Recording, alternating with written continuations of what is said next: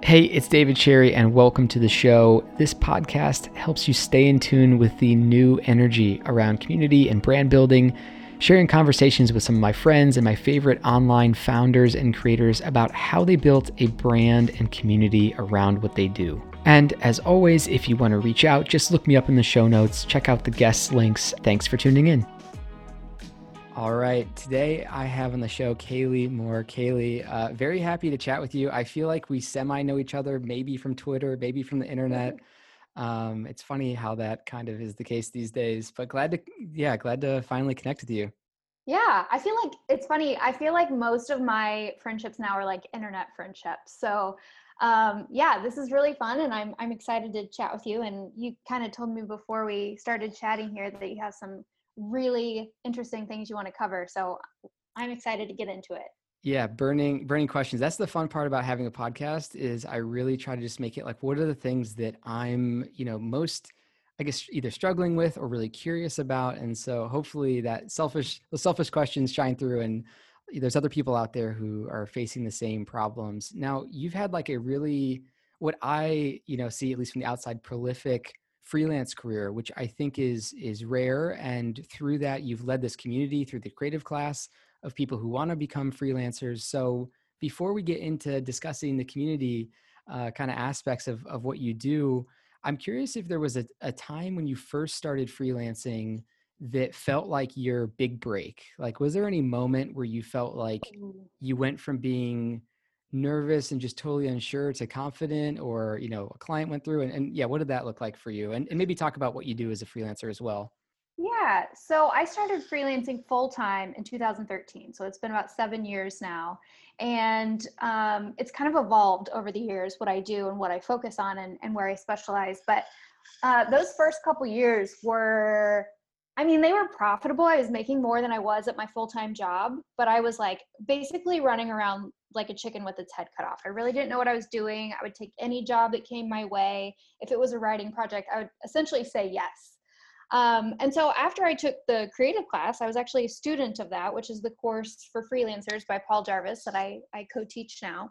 Um, I started to specialize and I picked a niche. So I focus on e-commerce platforms, so like BigCommerce, Shopify, those types of platforms, and then the software that integrates with them. And I really just kind of fell into that world. It's kind of a funny story, which I could get into, but the short version is that through Twitter, I fell into that world, and referrals just kind of started snowballing from there. But it wasn't until that I picked that specialization that I really started to feel more confident and like I had direction and that I really knew what I was doing. And that's when I started earning more as well and was like, wow, there's a lot of opportunity here. So a couple of key things that kind of came together. Definitely taking the creative class was a big one for me, and really getting that direction and clarity on how to position myself as a subject matter expert and to really specialize. And so I don't know that I've ever truly felt like I've made it. I definitely feel 100 times more confident now today than I did when I started, but it's been through a lot of trial and error and a lot of just like learning things the hard way and asking a lot of questions too. Yeah. Did you have a passion for e-commerce in that space? Like, I think a lot of people sort of maybe get this feeling of, I should look at the areas where I'm passionate about. I know obviously e-commerce has been growing so much. It's also attractive from like a business perspective. Were you passionate about the space, or did it sort of just evolve and maybe your passion grew? I wouldn't necessarily call it passion. It was definitely an interest because I had an e-commerce store of my own that I was running, and I had some hands-on experience that I could pull from when I sat down to write those types of things. So again, that's one of the ways I kind of fell into that world. It's just I had some context of being an e-commerce store owner myself that I could pull from. And I was 19 in college when I started that business. It wasn't any huge operation or anything like that, but it was enough to get me started. And so I always kind of had the interest in running my own business. And so being able to parlay that into educating others and kind of writing about the subject that I learned about firsthand was really powerful. And so anytime I work with a freelancer or freelance writer now who's like, ugh, I don't know how to find direction with what I'm doing, I'm like, well, what do you already know? What's your past experience? What are your past jobs? Like, what do you pick up a book to read about?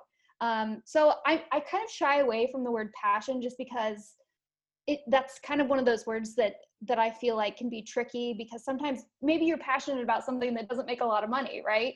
I think it has to be interest based, but also like very realistic and sustainable too from a business perspective. So again, that was something I had to learn the hard way. Yeah, if it's not sustainable, you'll just burn out and the passion kind of starts to deaden a little bit because it's Yeah. not working. And right, you can kind of kill your passions. I think if you bring them into a space that's maybe not sustainable like as a business.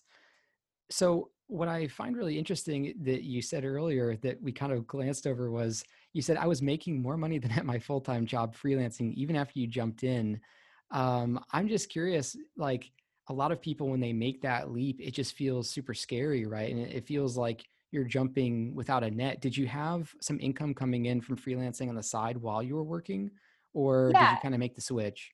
Yeah. I have to laugh a little bit at this question because full transparency, I was working at a nonprofit and not making very much. So the bar was pretty low. Still better than before though. That's pretty Yes, good. yes, Yeah, right. yes. So I can't discredit that. That's true. But yes, I had started freelancing on the side. I had some spare time, and I had run the e-commerce business on the side. I was doing both at the same time there for a while, but really liked the writing work that I was doing and wanted to lean into that a little bit more. And so yeah, I took it from working on nights and weekends to eventually I had two retainer clients who put me at the income level with their like monthly rate that they were paying me. It was about the same that I was making at the nonprofit. So I was like, okay, if I leave this job, I'll give myself 18 months. I'll at least know that I'm going to make the same amount I would at the full-time job, and I can only go up from here, really. So I had some nice stability and security built into the business model when I made that switch. But I was able to build off of that too, and having that kind of security and that foundational income through the retainer work was kind of mentally what made me feel good about making the switch. And I also have to say, I have a spouse who I could hop on his health insurance. So that was the other big concern, is like, how am I going to address that issue? Because I know that that's a big question for a lot of people too. Yeah, and I think retainers, which is probably something that you teach in the creative class as well as kind of booking out work in advance, I know is a big piece of it too. I think Mhm. all those tactics probably make it a little bit easier to actually make that jump. And something else kind of came to mind as you're speaking, which is if you're actually interested or curious to explore the industry that you're copywriting about, I think probably just by that very fact, you'd be a better copywriter because my assumption, and I'd be curious to, have you prove me wrong if this is incorrect, is part of the copywriting is probably knowing a little bit about what's in the zeitgeist and what people care about and kind of culturally, at least for that industry, what is, most interesting to people and writing about that. Like I'm assuming when people come to you as a copywriter, these D2C companies, these, e-commerce or SaaS businesses, they're probably not saying we know exactly everything that needs to be written about. I imagine having some domain expertise helps you actually push the boundaries and attract people to their site through content. Is that correct? Oh, 100%. And the other side of that too is having a network of people who are smarter than me, essentially. So other experts that I can pull from for insights, for their thoughts, for quotes that I can then tie into the pieces that I'm writing. I think that that's extremely valuable and probably a big part of the reason I get hired, because that's one of the things I talk about in kind of those early conversations, is that I leverage that network into the pieces that I write. And so that's part of what they're paying for when they hire me. But like you said, I also have the context of writing about the industry for places like Forbes, Vogue Business, Adweek, and really understanding what's happening right now and kind of having a finger on the pulse, I guess, to use a little bit of marketer speak. Yeah, But right. really, yeah, kind of understanding the trends and the news and what's happening and what people are talking about. And again, like Twitter is a huge place that I use for discovery and for networking, also for building out that network that I have. So yeah, that's a big part of it. Right, because what I find, and that's why I like conversations like this as well, is the more you have those discussions or in those discussions, you generate new ideas. And it's probably, I imagine a lot of your writing ideas come from just catching up with somebody or, diving down a rabbit hole, like you said on Twitter. When you say you've got this network that you connect with for insights, is that more of just like discovery on Twitter and kind of, yourself reading through stuff and then messaging people? Do you actually have some type of network that you turn to, via email and like a private, I don't know, WhatsApp group or something? Yeah, so there are a couple private Slack groups that I'm part of that I use quite a bit, with a lot of experts in there who are often willing to kind of chime in on different topics when I pose a question. But I also keep a literal spreadsheet of people and what their name is, where they work, what their expertise is. So when a particular article comes up, I know who to turn to, and I will reach out to them directly through email or get on the phone with them, whatever's more convenient. But yeah, it is a little bit strategic in kind of keeping track of who knows what and who would be the best to speak to a specific topic. But I will say, again, also Twitter has been a really great tool for this, because you can search the people you follow by kind of what's in their bio, so what their expertise is. So sometimes that's the other shortcut I use. I just go to who am I following on Twitter that knows about X topic, and then we start a conversation that way. Yeah, it's really cool to if when you have that list and you're probably reaching out, to them for a quote or for some of their expertise or to connect with somebody, it sounds like you're also adding value when you reach out too. So, that list isn't probably the Kaylee like ask for help list. It's somewhat of a like, hey, here's an opportunity. I feel like you're an expert. And I think that framing probably makes all the difference. It does. And it's great. And everybody loves getting their name in Forbes, right? Positioned as Yeah. an expert, like who doesn't want that? So there's definitely value in it for them. And it's also good in that it keeps me top of mind with them too. So if there's somebody who needs a writer, they think, oh yeah, you should talk to Kate. She does this very specific thing, right? So it's a great way to like boost referrals, I guess, for the work that I do, and to keep me circulating with those people that I reach out to. Yeah, a lot of people, they right now are kind of thinking about how do I be perceived as an expert? Like, how do I brand myself? And I think what's really interesting about the approach that you're discussing is it's very much like communal, and it's kind of like there are already networks that are experts in, certain areas. And maybe it's more about like figuring out where do I fit into this existing network and how do I add my new voice and my new perspective, but not like, take on somebody else's piece of this puzzle.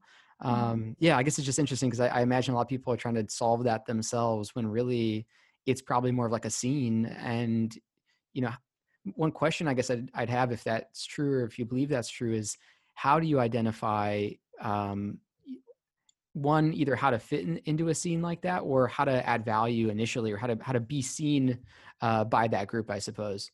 That's such a great question. And this is something my husband and I have been talking about so much lately, because it is difficult to teach somebody, like, how do you become an expert? Like, how do you get in with a particular crowd, right?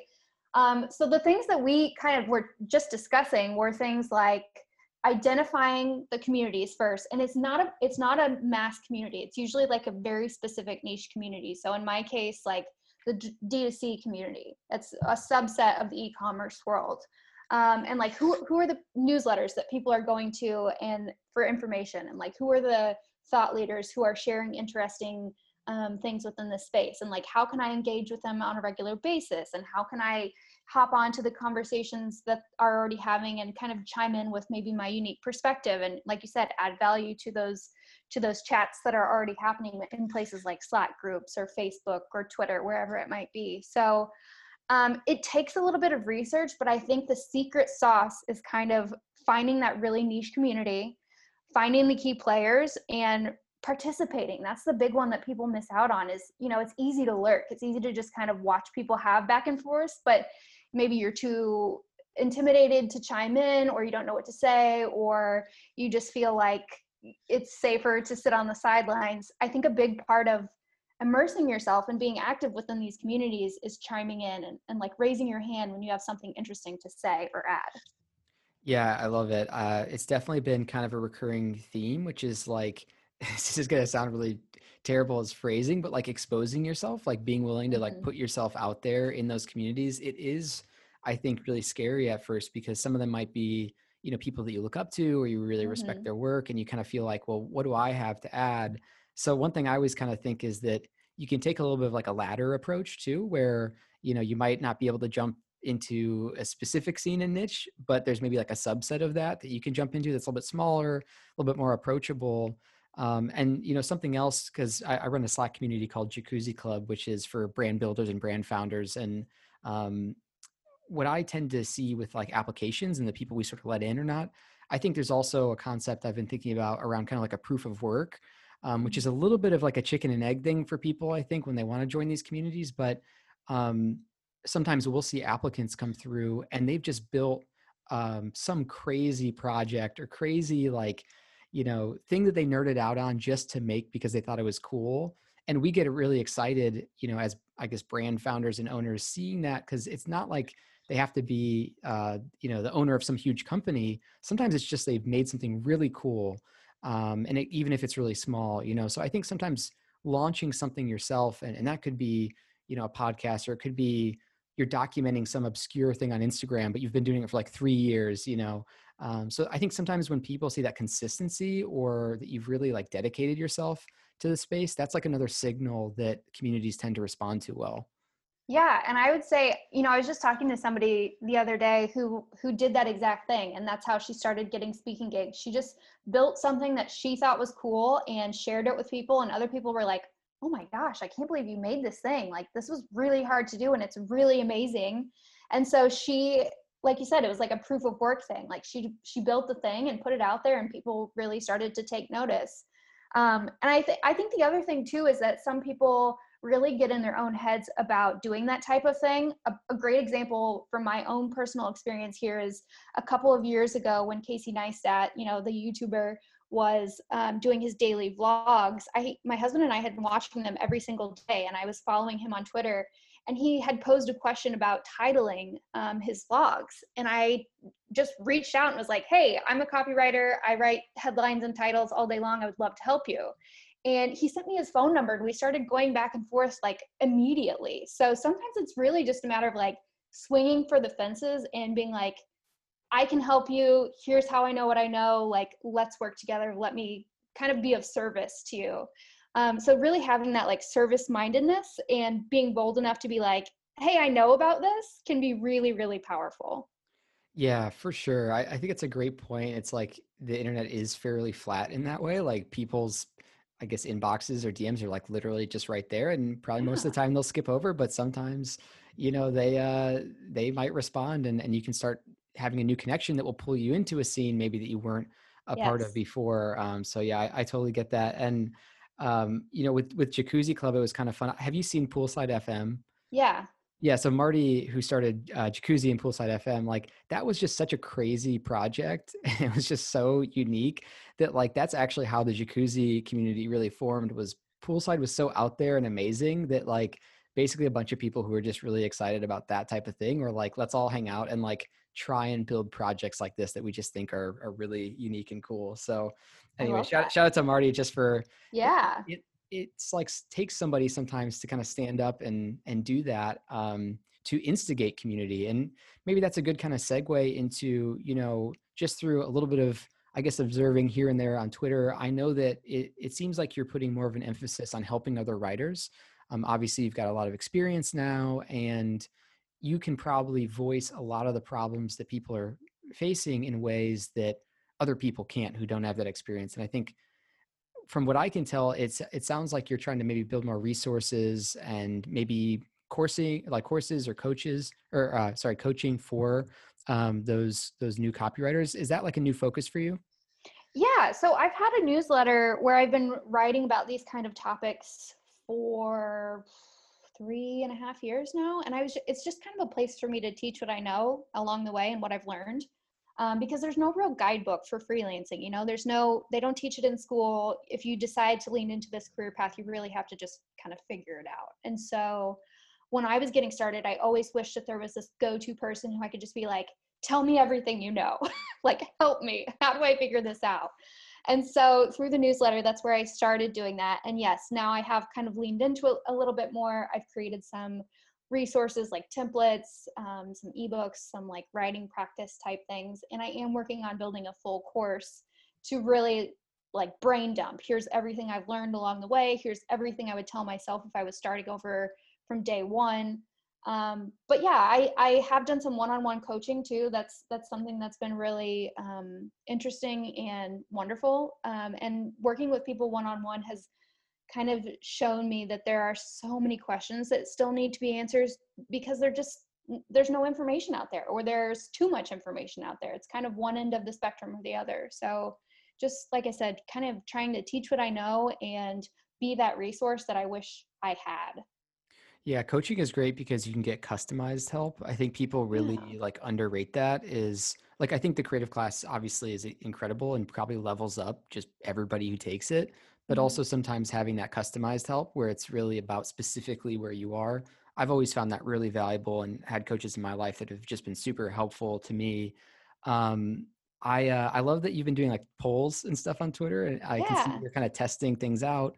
What feels like a creative or professional risk that you're taking right now where you feel like for you it's a little bit uncomfortable, but it's heading towards something that you want to do? Like what feels like it's at the edge right now for you? So right now I'm trying to strike a balance between working on my business and working in my business. So developing those courses and resources that are a little bit more passive income, or kind of leaning into the one-on-one coaching, which again, it's not super scalable, but it's something that I really love. But then also doing my client work, the journalism work that I do, it's tough. It's a lot.